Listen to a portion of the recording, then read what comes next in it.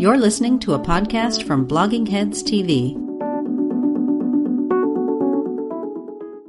Hi, welcome to Culturally Determined. I'm your host, Aryeh Cohen-Wade, and my guest today is Jeet Heer. Probably most of you know who he is, but I'll ask Jeet to introduce himself anyway. Sure. I'm a staff writer at the New Republic, where I mostly write about politics, but occasionally, especially over the last 3 years, but also cover culture. And I'm also, for the purposes of this podcast, very relevantly, I write a lot about the history of comics. I've edited and written the introductions for a multi-volume series dealing with reprinting old comic strips like Gasoline Alley and Little Orphan Annie. And I've written a book called In Love with Art, which is a biography of Francois Mouly, who's the art editor of The New Yorker and very important figure in the history of comics. So, yeah. Cool. Well, thank you for coming on again. So this conversation is going to be about Stan Lee. Most people probably heard that he passed away earlier this week at the age of 95. It was, someone who's 95 years old, not super surprising that when they pass away, but also he gave an interview earlier this year to the Times in which he was, cogent and, there were some stories about maybe, someone was trying to defraud him or something, or maybe the people around him weren't taking proper care of him. He was still doing stuff and he was like like a battery of energy and constantly like coming up with new characters and new ideas and stuff. So I think his death is a kind of a major cultural moment, and he was a major cultural figure. And you wrote an obituary of him, which we will link to for the New Republic, titled Stan Lee, the Midwife of the Marvel Universe. And he is a person who has a lot of kind of mythology built up around him. I read Marvel comics growing up in the 90s mostly, and I believe back then and still now, every Marvel comic would say Stan Lee presents at the begining. Like, I don't know if they still do that, but they did that for many decades. Yes. Yeah, so he was like the master of ceremonies of all of the comics I was reading back then. And then you kind of would learn, if you got into learning about the Marvel characters, you would learn the story of Stan Lee being kind of a this relentless creator of characters. The list of characters that he's credited with creating is very long. So if people who don't follow comics, it's basically most of the major characters from the Marvel universe that you've heard of. The Avengers, Spider-Man, Fantastic Four, X-Men, Incredible Hulk. He did not do Captain America, but he did Thor and Iron Man, and Daredevil, Doctor Strange. These movies have been coming out 3 or 4 a year for the past decade. And he was credited with coming up with these characters, and they've become in the past 10 or 15 years like the main thing that a lot of pop culture revolves around. The Avengers was the biggest movie of the year. Black Panther, another character he is credited with creating, was a huge cultural and economic blockbuster earlier this year. So he really has had a big effect on the culture. But then there's a question does he deserve all the credit that he's gotten? Or do other people deserve some of the credit, and he deserve a very small amount of the credit? So this is what I hope to talk to you about. So I guess that's the first question. How much credit does he deserve for what we know as Marvel Comics and the characters that he is said to have created? Sure. I think the myth is that he is the sort of the father of the Marvel universe, the kind of, and in my obituary, I kind of very deliberately said he's the midwife of the Marvel universe, which is kind of a different thing. I think in some ways, I think we can compare him to figures like Edison, Walt Disney, or Steve Jobs, that there's a kind of, general cultural myth of this person as a fountain of creativity, but the people who know a little bit more about the history are aware that actually there's more complicating factors. There are other people who are involved who sometimes didn't get credit, and sometimes didn't get the reap the financial benefits. I think it's true to say that if there's any one person who's a figurehead for Marvel, which is basically the sort of DNA of Hollywood right now, it's Stan Lee. And I think that Stan Lee was very important. I see. Here's the problem. In sort of debunking the story of Stan Lee, you run into the problem of saying, well, actually, he didn't do a lot of the stuff he claimed, so he's nothing. But actually, Stan Lee is very important, but he's very important for different reasons than he's given credit for. Mm-hmm. So, I mean, maybe one way to do this, I want to run through some of the history, and maybe viewers, to give viewers a sense of like, what his actual achievement was. You kind of have to know the larger sort of history of comics. Mm-hmm. So, the comic book industry, started in the mid to late 1930s. It's the sort of, growing out of really, pulp magazines. And so it's the bottom of the rung of the ladder of publishing. Cause pulps themselves, they paid a penny a word. And were often published by, as early comics were published by gangsters. Were published by people, fly by night. No, I mean, literally, there's a very good book by Gerard Jones called Men of Tomorrow, which documents this, that the early, early comic book publishers included, people who were friends with Frank Costello. And, they're members of the New York Mafia. And then pulp publishing, often involved, people like bootleggers, who would be, transporting magazines across, line and then also bringing booze. And it was a sort of a money laundering operation. So we're not talking about Alfred A. Knopf or like Random House. We're talking about like the sleaziest fly-by-night operations. And the early comic book. Yeah, so kind of like one step above pornography. Well, it was pornography. I mean, like a lot of the same people were publishing pornography. Mm-hmm. The spicy, magazines and sort of like men's health magazines where you could get pictures of athletic young men. Yeah, I mean, those were the same people who were publishing comic books. Mm-hmm. So that's who's doing this. And it's a kind of very much an immigrant industry. So in 1930s, New York, you have, a lot of Jewish immigrants and Italian immigrants. And these are the people, who were recruited to the early comic books. This is a story that sort of Michael Chabon famously mythologized in, his novel, Cavalier and Clay. Right. Coming out of the Depression, a lot of people aren't going to college or going to professional work, and they're coming into this immigrant industry. So, and a lot of the early comic books were organized like sweatshops. So it's very much, and Lee was very much a part of this, but he had a kind of opening in because he had a relative named Martin Goodman who started did a lot of pulp publishing and did comics and started a comic book company called Timely. And Stan Lee joined Timely at age 17 as a kind of assistant and gopher. And the big thing that Timely had going for it was that they had this team of Simon and Kirby, Jack Kirby and Joe Simon, and they created Captain America, which is a big hit in it came out in 1941, months before Pearl Harbor, patriotic superhero, anti-fascist, mm-hmm. Bopping Hitler on the face in the first issue, and my own Black Panther is doing a cameo appearance as she often does. And so that was a big hit. It sold 1 million copies. It was very successful, and Stan and Jack Kirby and Joe Simon were like the biggest names in comics at that point. And Stan was brought in by his uncle to, work in the office and was kind of seen as a bit of an office pest. But then Kirby and Simon got into a conflict with Martin Goodman about royalties. They were promised royalties. It's very much a Hollywood situation. The comic book was selling 1 million copies, and Goodman was saying, it's actually not making money, so we can't give you royalties. And so they left Captain America, and Stan Lee, whose name was quickly rose through the ranks. And that's actually the point where Stan Lee was created, because his actual name was Stanley Lieber, but he wanted to be a novelist, but he thought, if I'm writing comic books, that'll discredit the name Stanley Lieber. Mm-hmm.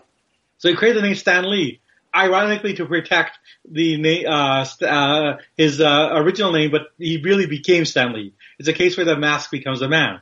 So was there a sense that he wanted to anglicize a Jewish name in taking up this pen name as well? Well, I think there might have been. No, I actually think his story, which I think is fairly credible is that he actually he had sort of literary aspirations and wanted to keep that name. I think there was some anglicizing going on with other people. Certainly, Jack Kirby was originally Jacob Kurtzberg. But I don't think he ever wanted to become famous as Stan Lee. That wasn't the goal back then. Mm-hmm. And the goal was certainly not to make a name for himself as a comic book writer. So there's a divergent path then, right? Because Jack Kirby and Joe Simon break off from Timely Comics, break off from Captain America, and then they continue to make a lot of very successful comic books, things like Boy Commando, and then like after World War II, after Kirby had served in the army, Simon and Kirby reformed and created basically the first romance comics, which were like huge sellers, were the best-selling comics of the late 40s and 50s. And so Kirby and Simon continued to be a kind of successful team, making a lot of different comic books in many genres in the 40s and 50s, and they were the most generally regarded as the most innovative people in comics. Jules Feiffer, who's a cartoonist himself, who's part of that era, often said everybody was paying attention to those guys copying their work. And certainly one person, Stan Lee at this point was the editor-in-chief. He's 19 years old. He's the editor-in-chief of Timely. And so he's like editing a line of comics, which is like kind of like amazing when you think about it. But I think it's also the case that, Timely Comics in the 1940s and 50s is very much a knockoff publisher. So somebody else does something innovative. Simon and Kirby do romance comics. And then so Timely does their own romance comics. Archie comics become popular, so Timely does their version of like a teen kid, and there's like Little Lulu becomes popular, so Timely does their version of Little Lulu. So it's not known as an innovative publisher; it's known as like this sort of copycat thing, and that's what it does in the 40s and 50s. And in the 50s, it changes its name to Atlas and does sort of horror comics. Which and crime comics, were popular in that area. And then, the other big thing that happens is that the comic book industry goes through these big contractions in the 50s. There's a famous, book Seduction of the Innocent, right, which accuses comic books of creating juvenile delinquency. There's a Senate hearings, and that really hurts the comics industry and creates basically a collapse where there's like a purge of the industry. Many companies go to business. And I mean, comics are kind of treated then as like video games are treated like in the 90s and 2000s of like, corrupting the youth, causing violence, and, Scourge to be eliminated. Yeah, exactly. And much more so than the other ones. There's actually hurt. I mean, like, in the 40s, comics were like huge bestsellers, selling millions. They were like about a third of any magazine sold was a comic book. And then suddenly the industry really collapses in a big way by 1954-55. And there's also a contraction of the distribution network, which also hurts. And that actually breaks up the team of Simon and Kirby. They're having a harder time selling their work. Joe Simon, who's the promotions guy, decides to go into advertising, and goes into other fields. And Kirby's on his own, and he's a freelancer. And then the other thing that happens is that Kirby is doing freelancing, and he's working for the main company that's still left, which is DC Comics, which publishes Superman and Batman. And he does work for them, and they're starting to revive other superheroes. They're reviving the Flash, and Kirby is very much part of that. He brings in, works on Green Arrow. He creates these characters called Challengers of the Unknown. But Kirby runs into a problem with DC, which is that he's working on a newspaper strip called Sky Masters, which is about the space age. And there's an editor at DC who was part of that, who put it together, but Kirby gets into a fight with him because he's getting too much of the royalties. Kirby sues him and then and loses the lawsuit and then is sort of blackballed by DC. So Kirby can't work for DC, which is the main publisher. A lot of other publishers have gone out of business. And Kirby is kind of left with like, what am I going to do? And it's in that situation that he returns to working for Stan Lee. When there's really nobody else left. Mm-hmm. And he feels like he can't go into advertising the way his partner Joe Simon did. He can only, he's really committed to comics. He goes to Stan Lee. And as it happens, Jack Kirby comes to Stan Lee at the very moment when Stan Lee needs somebody. Because in the 50s, the main artist for Marvel Comics had been this guy named Jim Manley, who Lee loved and did a lot of work with, and was the main artist for Atlas. And Lee actually had dreams of this guy's going to be my partner, and we're going to do other things. And Lee thinks the comic book industry is going to hell in a handbasket and wants to get out and wants to do a comic strip. And his dream is to have Jim Manley do the comic strip with him. And what happens is one day, Manley is in New York City. He's drinking with some of his friends, falls on the train tracks and is killed. Oh, wow. And so Stanley loses a valuable artist, a partner, somebody he was hoping to have a future with.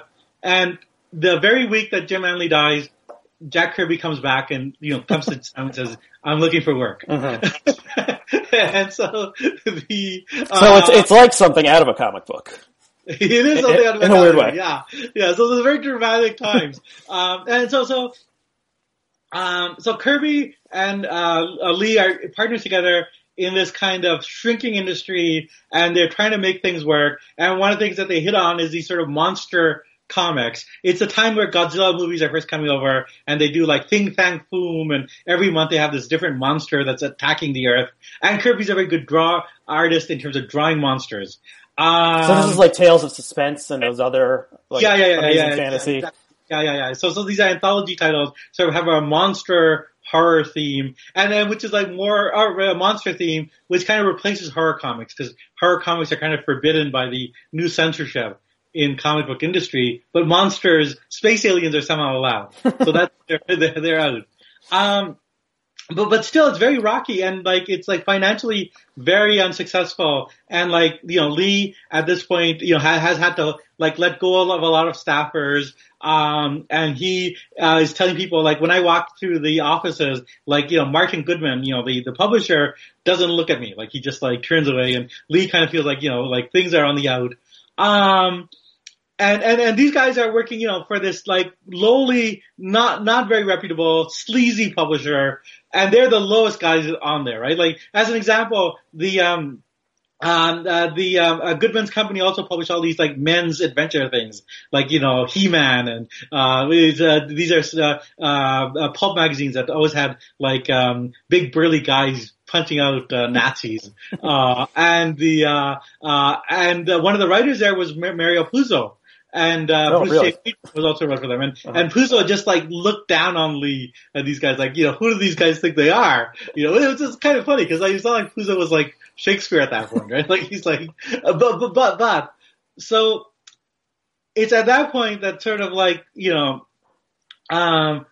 something, Lee and Kirby both realize something has got to change, right? Now, the version that Stan Lee gives is that he decided, he saw that DC Comics were successful at superheroes and decided, let's do superheroes and let's try it, and I'm going to put everything I have in it. I haven't become a famous, he's 39 years old, right? Really middle-aged now. I haven't made a success in comics. I haven't made a success in novel writing. I'm just going to take put everything I have into these things. And then, and there's various variations of the story. He saw a spider and he thought, let's make a superhero as a spider. So that is all, if you research this, it's all nonsense and total lies, right? So here's what I think happened based on testimony from Kirby, from Steve Ditko, who's another artist that Lee had recruited, and from many other artists, but also based on sort of the work that Kirby had done, right, in the past. So I think what happened was that the monster comics had a certain success, but weren't doing enough. And DC Comics was certainly having some success with superheroes, but Kirby knew that because he was at DC. He had done Green Arrow, he had done Challenges Unknown, and Kirby had done other superhero comics in the sort of 50s, and he had created Captain America. So the way that Kirby would usually work was that he would create these what he called presentation copies. He would design characters, have names, and story outlines, and bring it into publishers. That's how he worked in the 40s and 50s. That's how he worked in the 70s, and I think that's how he worked at Marvel Comics. At least based on his own testimony, and there's no reason to doubt this. Mm-hmm. So there's a couple of things. One is, that, Kirby had this long-standing connection with superhero comics. He had a long-standing interest in mythology. He had done, several stories in the 40s and 50s featuring Thor, like Thunder God, variations of that. He had he was a, sort of avid reader of pulp science fiction and was like really steeped in that. And I think that he, went to Lee and like presented these characters, which have very close similarities to stuff that he had done before. So the first big one was the Fantastic Four, which is, 4 characters, who are not quite classic superheroes. They're like, they went, they're kind of like adventurers, right? They come together for a mission, which is to beat the Russians to the space. And then something happens to them and they become transformed. And that's very similar to the book that Kirby had done for DC, Challengers of the Unknown, in the late 1950s. And if you look at like the, and I think that there's a strong continuity between, and the other element of continuity, which is innovative in Fantastic Four, is compared to most superhero comics, it has more of a sense of a roman fleuve. It's a kind of like evolving storyline with soap opera-ish aspects. So there's Mr. Fantastic, who's kind of like a Plastic Man character, the Invisible Girl, who's like his girlfriend, her brother, the Human Torch, who's like a torch, and the Thing, who's a monster, this Rocky Thing. And then so with the Thing, you kind of see that they're taking the elements of the monster comics that they were doing and bringing him into the superheroes. And with the relationship between the Invisible Girl and Mr. Fantastic, there's a strong element of soap opera. That the sort of, Kirby had done a lot of stories of love triangles in the sort of, really hundreds of romance comics he did in the 40s and 50s. And this really recurs in the Fantastic Four. And so this was, I think the new elements, that made the Marvel comics interesting, was this sort of, a grafting of romance comics to, superheroes, to monster comics. That Kirby at this point had worked in many genres, and he was kind of like doing sort of like a meta genre now, mixing them all up. Mm-hmm. So you have space opera, soap opera, romance, western, they were all kind of like merging together. Right, and it was also a family drama because yeah, 3 of the people were eventually Mr. Fantastic and Invisible Girl get married, and then, Ben Grimm, the Thing, is their friend, but they're like a family, they're stuck together, they, kind of like avuncular. Yeah, they argue with each other and have, Yeah, so that was, kind of like that a was an bickering innovation. family. And so I think that like all of that, not all of it, but I think a large element of that came from Kirby, and I think a lot of the other stuff. So within soon after the Fantastic Four comes out and it's successful, there's like a kind of like this burst of creativity at Marvel, and so they have all these characters like Thor, Hulk, Iron Man, that are very successful. And then they bring back Captain America and create the Avengers out of that. And then with Steve Ditko, Stanley works, creates or works on Spider-Man and, Doctor Strange, which as against sort of Kirby's cosmic drama are more, Spider-Man is much more urban and gritty, and Doctor Strange is more psychedelic. But again, I mean, I think with Spider-Man, and one of the interesting things is that, Kirby claimed, and I think there's a lot of evidence to back this up, in the late, that he had a role in that. In the late 1950s, he, and Joe Simon, as one of their last gasps at trying to do something, created a character called the Spider for Archie Comics. And then, and then Kirby had this kind of interest in sort of insects world. He also created Ant-Man. And so Spider-Man seems to be a variation of that. But I think that where Lee's role came into that was that, if Kirby had given a presentation copy of Spider-Man, Lee would have been the one to decide, let's give that to Steve Ditko. The cover of the first Spider-Man story is actually the cover is drawn by Kirby, but the inside is drawn by Ditko. And that's actually a kind of brilliant choice. And that actually gets us maybe to where Stan Lee actually does have an achievement, because I don't think Stan Lee was a great creative genius writer, but I think he was a great editor. That if he was not the Faulkner of comics, he was perhaps the Max Perkins. Mm-hmm. If he wasn't the Nabokov of comics, he was the Harold Ross, right? He's the guy. So I think the fact that he appreciated the talent of Kirby and Ditko and other artists that he would bring in, and especially with Kirby and Ditko, he gave them a free rein that they would not otherwise have, partially because he didn't have the economic clout to control them. But if you compare DC Comics to Marvel Comics in the early 60s, Marvel Comics are much more freewheeling in terms of the art, and much more like the DC Comics really look like very suburban. Like everybody is well coiffed, very white, very clean cities, and like the Marvel Comics, they have New York, and it's a very rough looking New York with rough looking people, and there's a kind of like a grittiness and an edge to them. I think Marvel. I think the emphasis on like the primacy of the art at Marvel like stayed with it until when I was reading comics in the 90s, and was like the art in the Marvel comics was really cool, and the art in the DC comics was like flat and like who really cared. So it was. Well, let's also talk about this Marvel method. We don't need to do it right now, but let's There's a reason why the art was so freewheeling and so primary, which is that so it's a small company, struggling, and they don't have a lot of staff.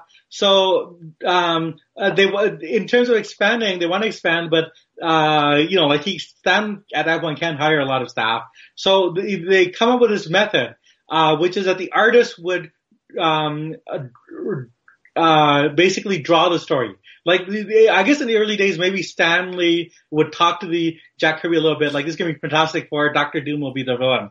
Later on, it was like even less cursory, right? And so Jack Kirby would, based on very little information, just draw out a whole comic book, and then Stan would add the words. And also, very crucially, Kirby would put in copious notes along the side of the art and on the back, giving the, explaining what's happening.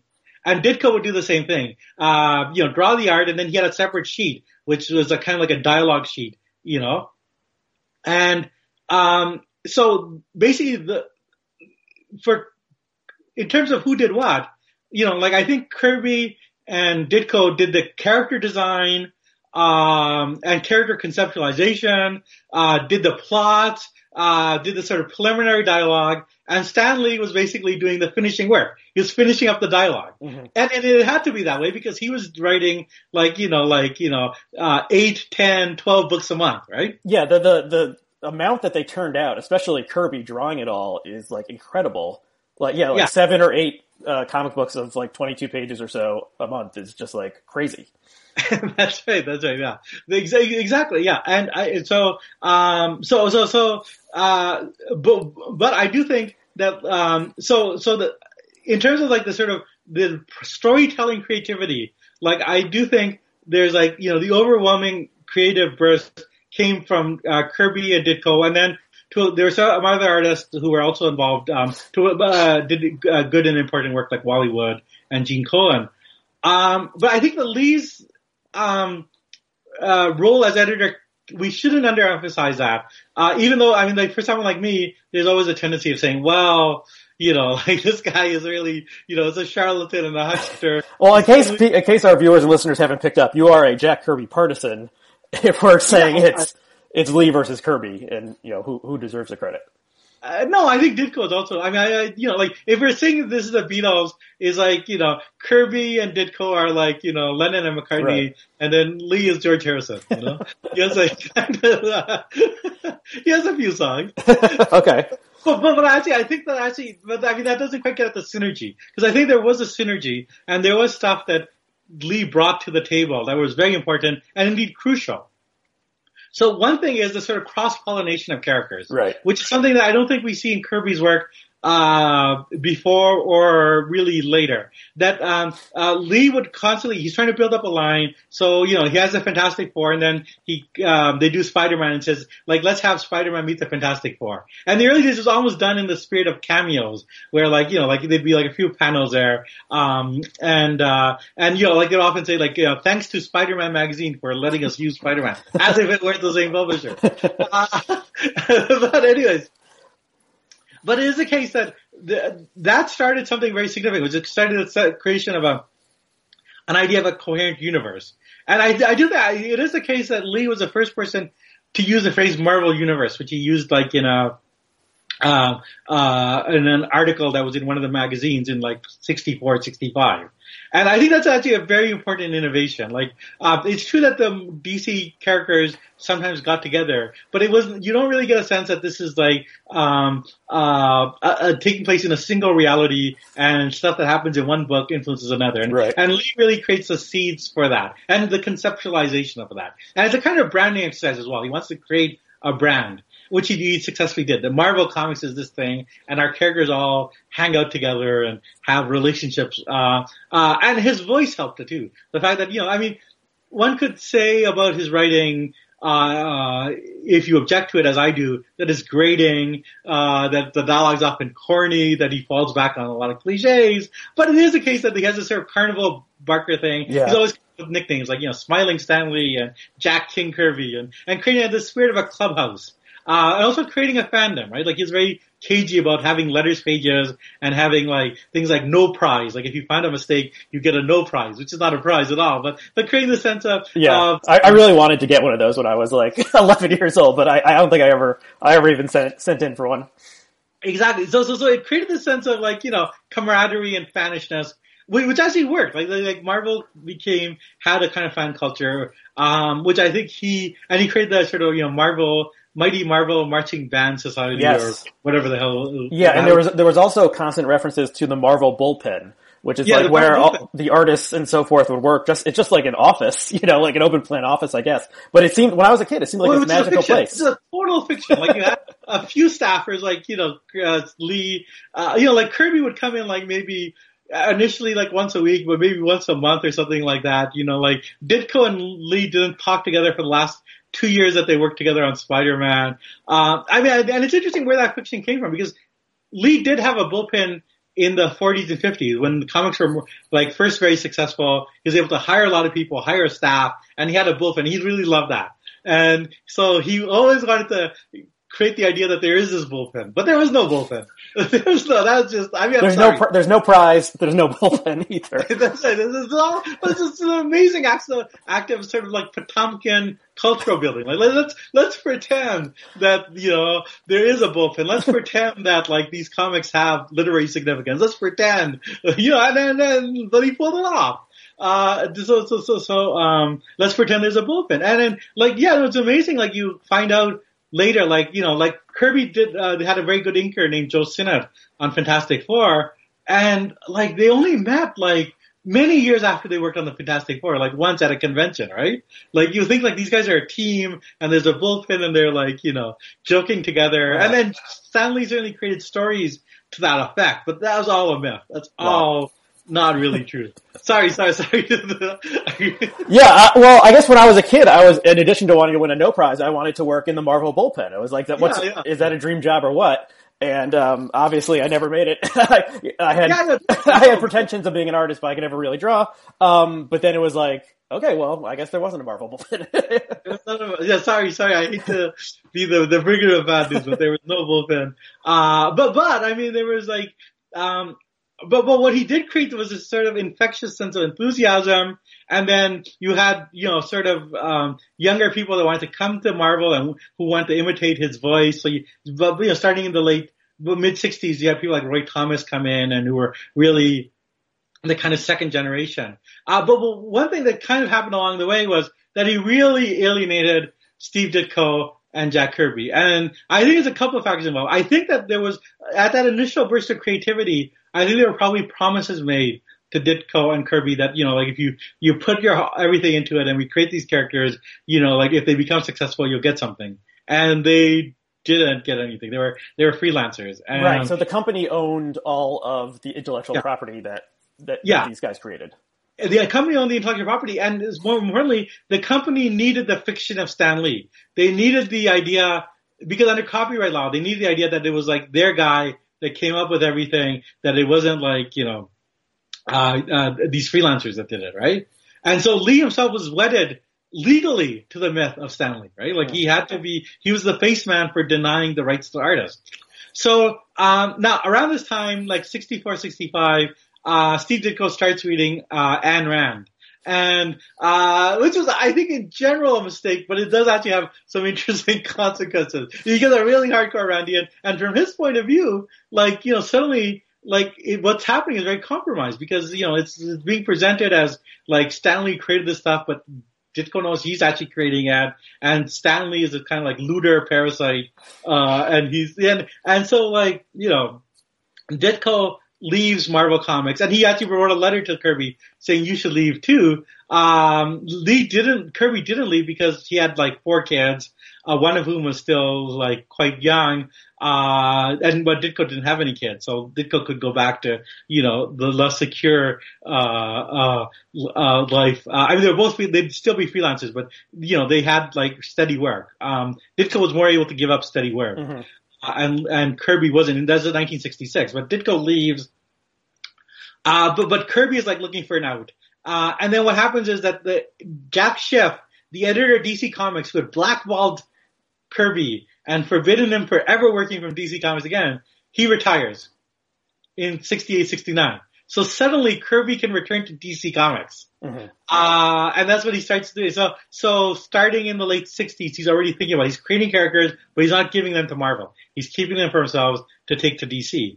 So by 1970, Jack Kirby is also out, and both men are like, like Jack Kirby, more waveringly, he kind of goes back and forth. He works for DC, he returns to Marvel, he collaborates a little with Stan Lee, but he's still very, very bitter, especially because in every public pronouncement, Stan Lee is like really emphasizing, I'm the creator, I came up with this. And every time Jack Kirby reads that, he gets mad. And so Jack Kirby and Steve Ditko, both, become very bitter and, about Stan Lee and, really have nothing good to say. Now, and this goes back and forth in sort of like interviews in sort of fan magazines.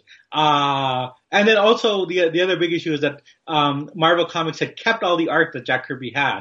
But they never paid for the art itself. They paid for the rights to reproduce the art. So legally they owed it to him, but they would only give back the art if he signed a contract saying, I never created anything. And so there's a big dispute in the 1980s about returning Kirby's art. And again, a lot of people felt very disappointed in Stan Lee because he didn't speak for anything about that. So basically, these guys, who kind of, it's a bit like the Beatles. They had created something synergistic and beautiful, but then became kind of like bitter foes. Perhaps the code of all this is when Jack Kirby dies in 1994. Stan Lee doesn't know what to do. He's like, he puts out feelers through friends to the widow of Jack Kirby, Roz Kirby, who's a very fierce defender of her husband, and says, can I come to the funeral? And she says, yes. So Lee comes to the funeral, and then as soon as it's over, he kind of like slinks out and leaves. And like Roz Kirby's like looking around, where's Stan Lee? So that's I mean, but the one big difference is that Lee continues to be the corporate face of Marvel Comics. He really stops writing anything after Kirby and Ditko have left, right? Like there's a year or two after he continues to do some stuff on Spider-Man, but after 1972, he doesn't really write comic books that much full time. He occasionally comes up with ideas, but honestly, like they're like Disco Dazzler and Stripper Lena or whatever. They're not funny. But he really moves to Hollywood and tries to promote Marvel Comics in Hollywood, which is actually very significant. But yeah, so, Lee is basically, but even though he does not make comics anymore, as you said, every Marvel comic book says Stan Lee presents. There's a little like Stan soapbox in every comic book, mm-hmm. where like, spouting off about various subs, promoting books, and he becomes a promotion man. He becomes that kind of, Walt Disney figure who's the public face of the Colonel Sanders. He's like the public face of this company. And so, which is very different than, Kirby and Ditko. I mean, Ditko, partially out of his Randian convictions and maybe for other reasons, but hated giving interviews. I think only gave one interview in his entire life. Hated being photographed. You only have like one or two photographs of him from when he's young. Ditko did write the sort of privately published fan magazines where he explains his side of the story, and they're very interesting, but they're written in this kind of like Randian idiolect, which you kind of have to like, really struggle to decipher. And then Kirby, gave interviews and whatnot, but he's not a sort of self-promoting guy. He's really like an artist. And so, in that situation, but Lee is very good at talking. He is constantly on tour in colleges, constantly giving interviews, and really becomes the face of Marvel. And then by the 1990s, when Hollywood is starting to do more stuff with Marvel, making these movies, Lee is like in almost all the Marvel movies. There's this little Stan Lee cameo, as if he's Alfred Hitchcock, as if he's like the guy who's like invented all this stuff. Right. The last Marvel movie I saw, which I can't remember what it was. Maybe it was the Ant-Man and the Wasp. Whichever one when he came on screen, people in the audience clapped. Yes. Because he became this beloved, iconic figure. Yeah, the Hitchcock, Colonel Sanders. I was thinking like, maybe, he's not Walt Disney, but he's Mickey Mouse. Exactly. Yeah. Yeah, he represents the company. Yes. And he also, I think let's talk about things we should credit Stan Lee with. I thought I gave him a lot of credit. Yeah, well, we busted some myths. Okay, so, innovative personal branding. So yes. He kept a consistent way of talking, appearance with the mustache and the tinted glasses and the slicked back hair. And yeah, his writing style, he loved using alliterations and adjectives. So he created this personal brand, before people were thinking about personal brands, and maintained consistency through it so that you could see a little sketch of his face and you would automatically be like, yeah, that's Stan Lee. Yeah, and then, going out, so I didn't realize that he had gone out to Hollywood like in the 70s, so he was way ahead of his time. It wasn't possible to make a believable comic book movie. I guess the Superman movie came out in the late 70s, and there was a lot of aborted attempts to make Marvel movies that never got off the ground and were like total embarrassments. There was like this Fantastic Four movie that Roger Corman directed, I think, that was never actually released. But then finally, like, it started to pay off in the late 90s and early 2000s, and now it's like taken over pop culture, Marvel movies. And the Marvel movies are, with I guess the exception of the Christopher Nolan Batman movies, are consistently like better, and I guess Wonder Woman as well. They're better, they're more fun, and they make more money than the DC movies. DC is trying to do the same thing with creating like a DC universe where the characters appear in each other's movies, but they haven't quite. So like there was Batman versus Superman, and then the first appearance of Gal Gadot as Wonder Woman was in that movie, but no one liked that movie, and it didn't exactly work. Whereas like the Avengers movies have been like crowd pleasers, and a lot of them have gotten like over 90% on Rotten Tomatoes, even though everyone like bashes comic book movies. Like the critics are like, yeah, this one's pretty good. Like, go see it. It's fun. So I think you can trace some of that back to Lee. Who came up with the idea to have all the comics set in New York City instead of Metropolis or Gotham City or wherever? Yeah, that's a good question, because I actually think in the first Fantastic Four, it's not quite specified as New York. But so I would have to think, though, that like Lee kind of had a role in that. Although, I mean, maybe the art was also like so unescapably New York that maybe like pretending that it's not a fictional city was no longer possible. But yeah, I think he might deserve some credit for that. And I think that a lot of the New York dialogue actually is from him. Like he has, like the Thing talks in this kind of very, like kind of, Brooklyn way. Yeah, it's like the Yancey Street gang, which is the Thing's rivals, are, from Delancey Street on the Lower East Side, which I think is where Kirby, was raised. So yeah, and the Thing is revealed to be Jewish at other points. Well, that's actually the other thing, which I think is also true comes out of Kirby and Ditko as well. But I think that all three of them did have, from various strands, a kind of, commitment to civil rights. So like Marvel Comics, fairly early on, I think in Sergeant Fury, had a black character, a black soldier, and then Lee and Kirby came up with Black Panther. So I think that, and they did various, and certainly the X-Men was thematically very related to issues of civil rights as an allegory, and they had characters like the Hate Monger. So there was this kind of, a combination of sort of Ditko's Randianism was compatible with a kind of, civil rights, broad civil rights stance. Yeah, and someone posted a photo when it was announced that Lee had passed away of one of his soapbox columns that was about explicitly about racism, and it was like, if someone hates a black man, hates that black man, it's probably because he hates all black men, and you shouldn't associate with people who have that kind of hatred in their heart. So there were I think important messages for the young, mostly teenage boys and such. Okay, so do we have any idea who came up with? Did have a more of a kind of political edge than a lot of the other comic books of the time. So I think that and then more. I mean, with the sort of if we make allowances for Ditko's kind of very strange individualistic Randian turn, I mean, it was broadly kind of Cold War liberal. Yeah. Do we know who came up with great power comes great responsibility? Spider-Man slogan. Yeah. No, and I think his writing deserves some credit in terms of, they could be, I think he was good at sort of teenage slang and sort of joke, some of the jokiness stuff kind of does work and does actually leaven maybe the sort of grandiosity of Kirby and Ditko's art. Or it kind of, so you see that in things like the Thor movies where, you have serious stuff happening and then, this sort of quip. And so which I think that comes from him. And I think in terms of, I mean, I'm not a huge fan of Stan Lee as a writer. I actually think if you're talking about even within the realm of comic books, I mean, if you're talking about writers Carl Barks who did the Uncle Scrooge comics or John Stanley who did Little Lulu. To me, those are really well-written comics. They're very clever and witty and sophisticated.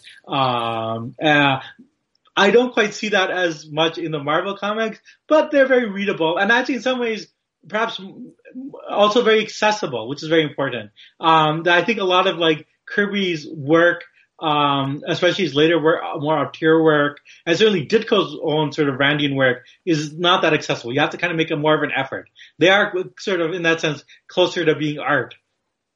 But I mean, I think that the Lee created a bridge between the sort of weirdness of Kirby and Ditko and the mass audience. Mm-hmm. And I think that was essential. So I want to give him. Yeah, I hope I don't come across as being too anti-Lee.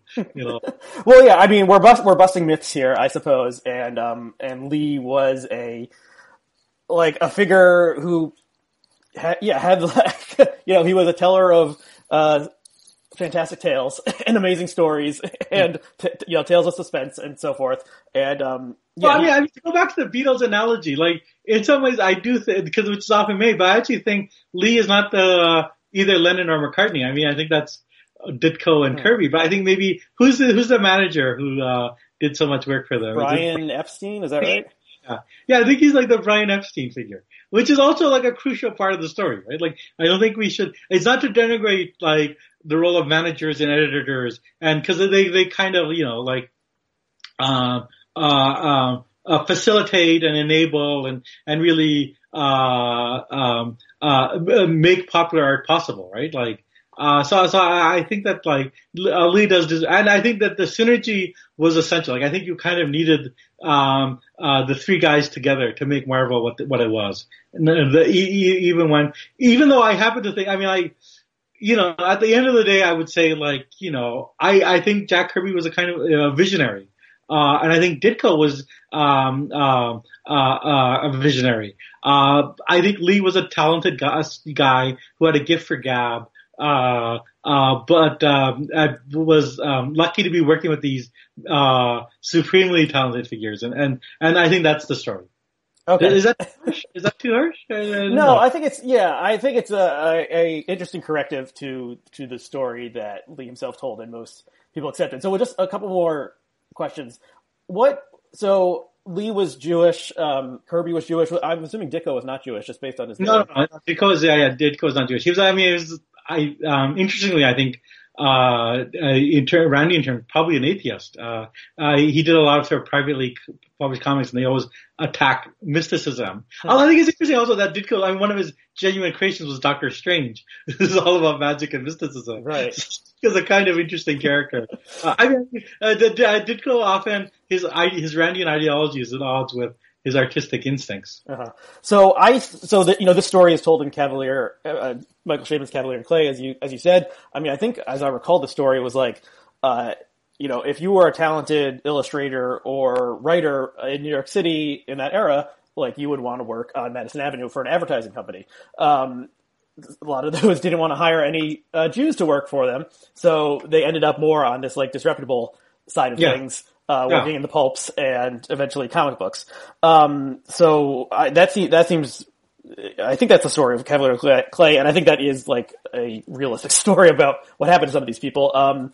Do you see any influences of Judaism or the way American Jews existed in this era in the work that was produced? I mean, I see it in kind of like the outsider is often the main character in a Marvel comic. Like, Spider-Man is this nerd and like no one likes him, and a lot of and the X-Men are outsiders, and but also, I mean, I think more broadly the sort of theme of double identity. I think the otherness of God is kind of very important. Like, it's very different than the sort of Christian sense of, the personal God of Jesus, right?